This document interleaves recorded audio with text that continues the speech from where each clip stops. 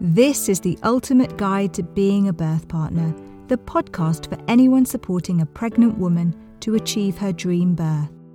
I'm Sally Ann Beresford, a doula, author and antenatal teacher, and throughout these episodes I will be sharing with you tried and tested tips that help you to ensure that any birth you attend is a positive experience.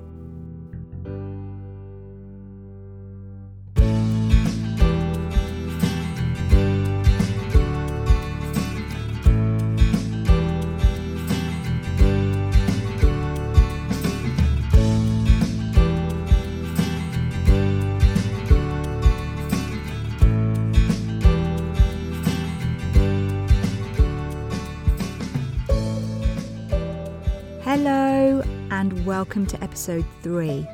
This time I want to talk specifically about the role of two very important hormones, oxytocin and adrenaline, and how they are not very compatible when it comes to labour and birth. Making sure that as a birth partner, you fully understand how these two hormones are released and what you can do to make sure that they're released at the right time.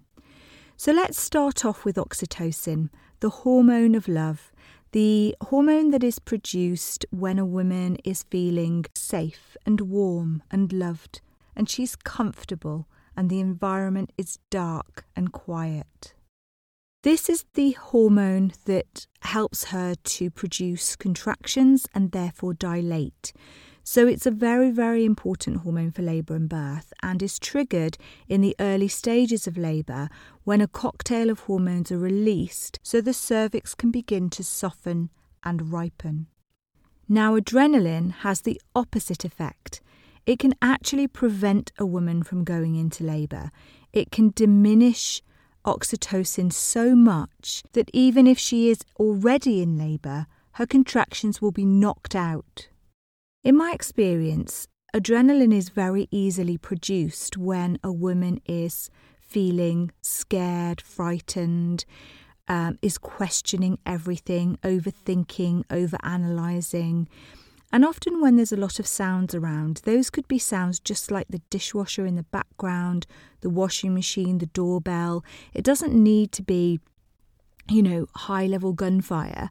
It can be something that is very, very simple, that is taking her out of her zone.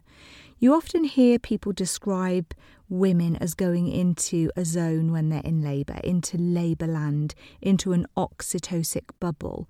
And this is true. This is very factual. This is something that I have witnessed hundreds and hundreds of times. Seeing a woman go inwards, go into her body, letting go of thoughts, letting go of the outside world. And this is what helps to produce high levels of oxytocin. So as a birth partner, it is very important that you are aware of this and can witness and help the woman you are supporting to try and achieve a safe, simple, easy, straightforward birth by keeping adrenaline at bay.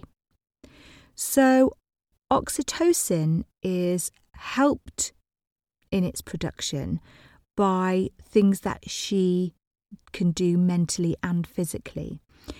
So starting off with the potential that she would wake up in the middle of the night in labour, she's already in a quiet, dark, calm space. So encouraging her to stay there, to relax and rest, not get up, not try and chase a labour, not walk around. Of course, if she needs to get up and go to the toilet, that's absolutely fine, but she should be encouraged to come back, get comfortable and stay warm. As time goes by, the more oxytocin she produces, you will notice that these surges, contractions, sensations, whatever word she chooses to describe them, you will notice that things will ramp up. They will get closer together, they will get more intense, and it will become obvious that labour is increasing. There are many different hormones required to grow a baby and get it out, but these two in particular need to be fully understood more than others because of the effects they have on each other.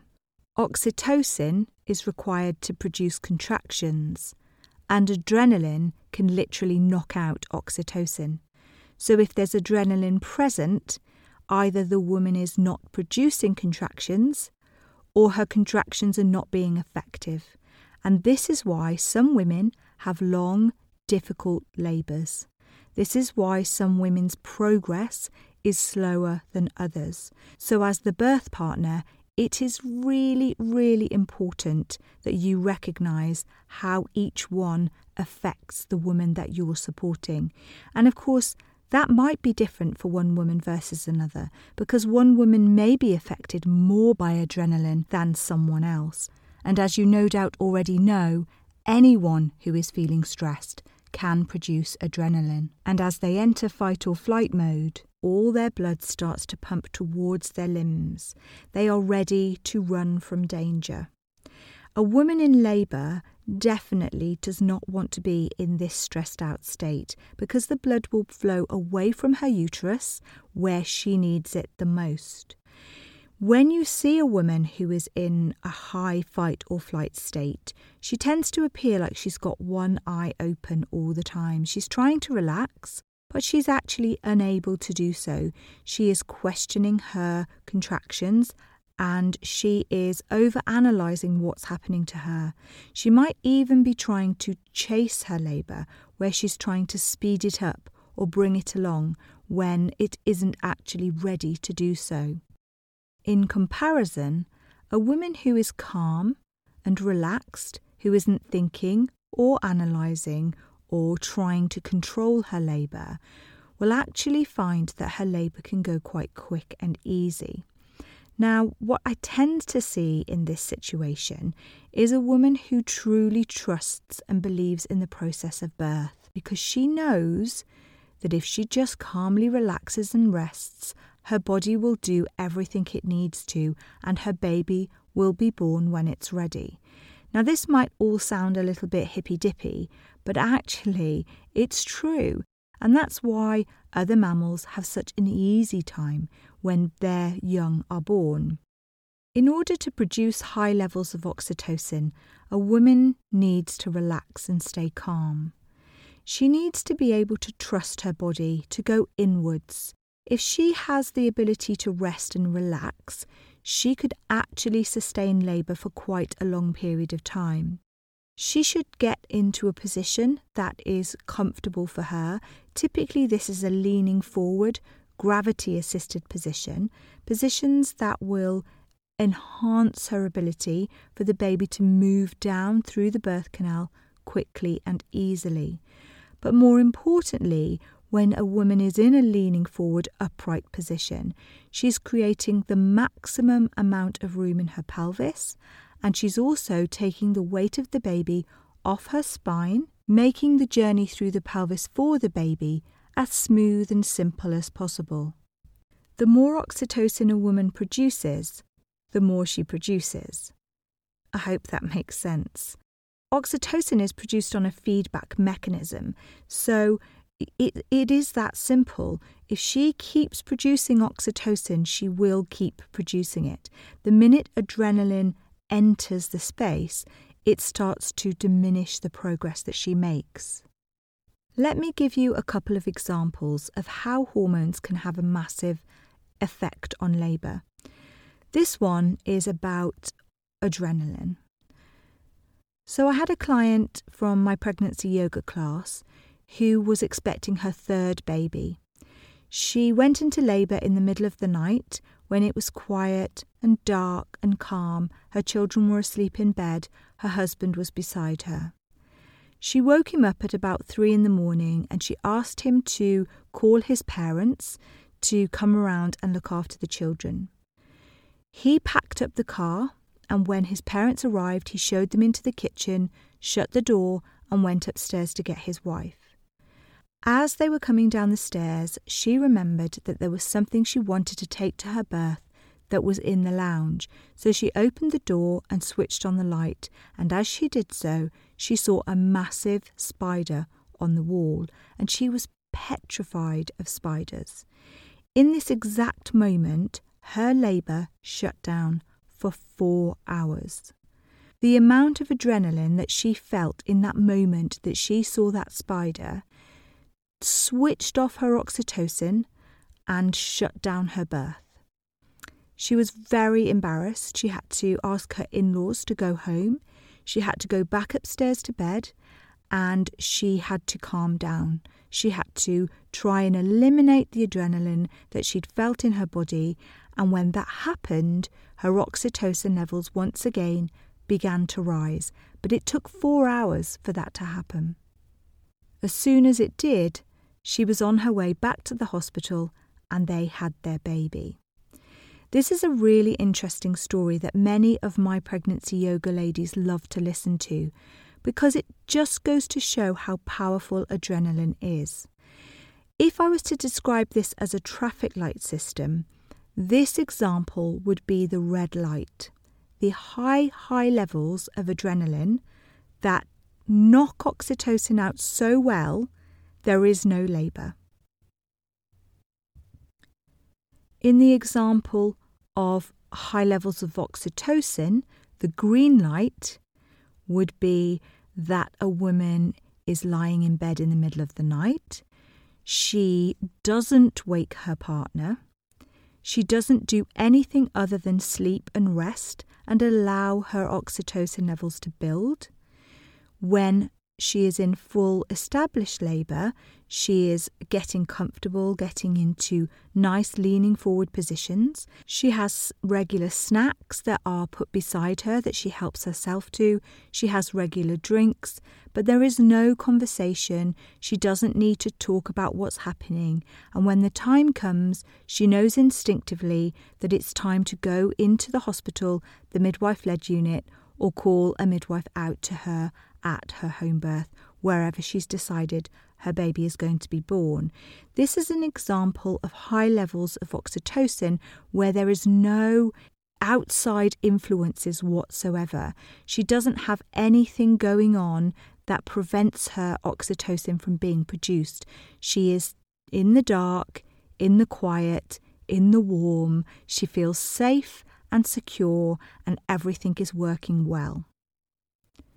The third example is when you are in between the two, the amber light of the traffic lights, neither red nor green, neither stop or go. This is when you have some levels of adrenaline and some levels of oxytocin. And what you get is a woman who is often questioning what's happening to her, but she's still in a really good position. She might even be in a dark, quiet room. But she can't stop analysing. She can't stop questioning. She wants to know what's going on. She wants to go into the hospital a little bit too soon, perhaps arriving when she's not in established labour. She may have sounds around her that she's finding very distracting. She may be on her mobile phone telling people that labour has begun, including herself in conversations that bring her into her thinking brain at all times. This is a woman who is still having contractions, but making no progress. And this is something that is quite common because modern women are more likely to want to analyse their labour. They're more likely to want to think about what is going on. Is it fast? Is it slow? Is it long? Is it strong? And they are tuning in far too much to the little things about their birth. And they're not as trusting in the birth process. They're not able to fully grasp what it is that they need to do in order to have a slightly quicker, slightly easier birth, because these are women who are really in their heads. And the minute they can get out of their heads, that's when labour can really take off. So what can you do about this? What is your job as the birth partner? So I always say start with looking around the room, making sure that the environment is conducive to high levels of oxytocin production. Turn the lights out. Even a candle in the corner for some women can be too bright. You have to see how things are going and what's working well for her. encouraging her into a position where she is very comfortable, making sure that she's either lying down on her side or leaning forward over something that is helping her to stay as comfortable as possible.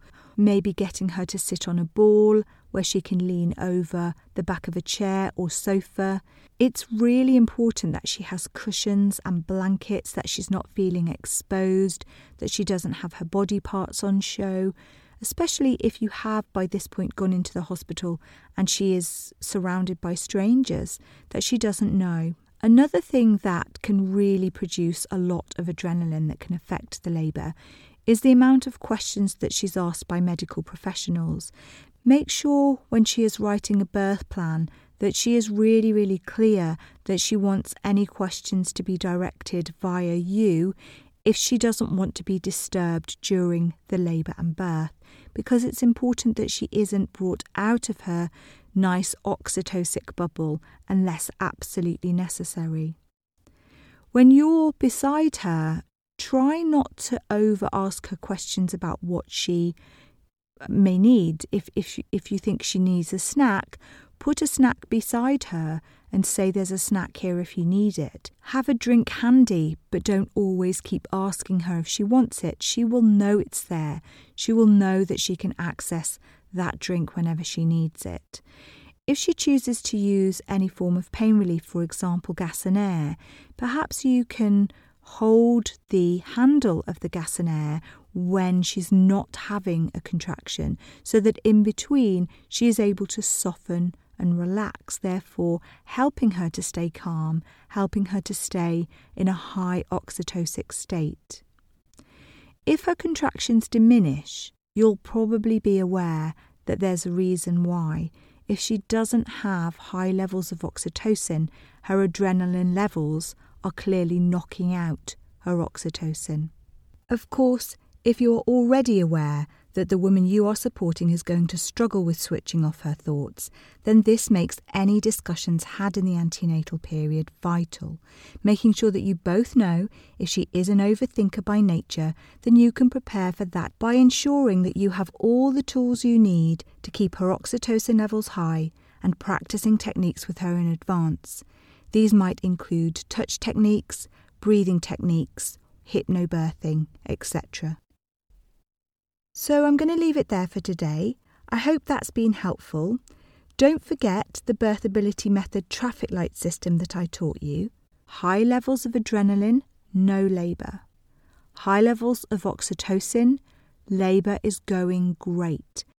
Some levels of adrenaline and some levels of oxytocin puts you in the amber zone, and that means slow, drawn out, long labour where you've got contractions but no progress, and that is by far the worst possible place to be. So be mindful of what puts her into that middle zone. Think about the sounds around you, think about questions. Is anyone distracting her? Bringing her back into the room on a consistent basis, trying not to let that happen, avoiding it wherever possible, and allowing her to go into that oxytocic bubble where she is highly protected and able to get into the zone. And this is where the magic will happen. Okay, I will speak to you a little bit more about this in the future when we cover transition. If you've got any questions, let me know. Bye for now.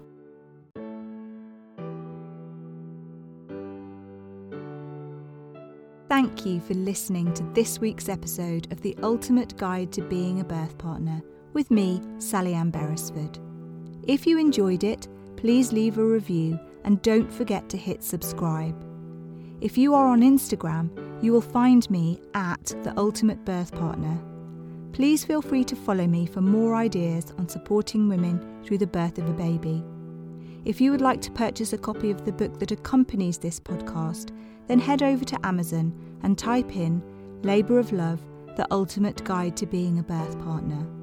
If you would like to work with me on a one-to-one basis, visit my website www.birthability.co.uk or email me hello@birthability.co.uk.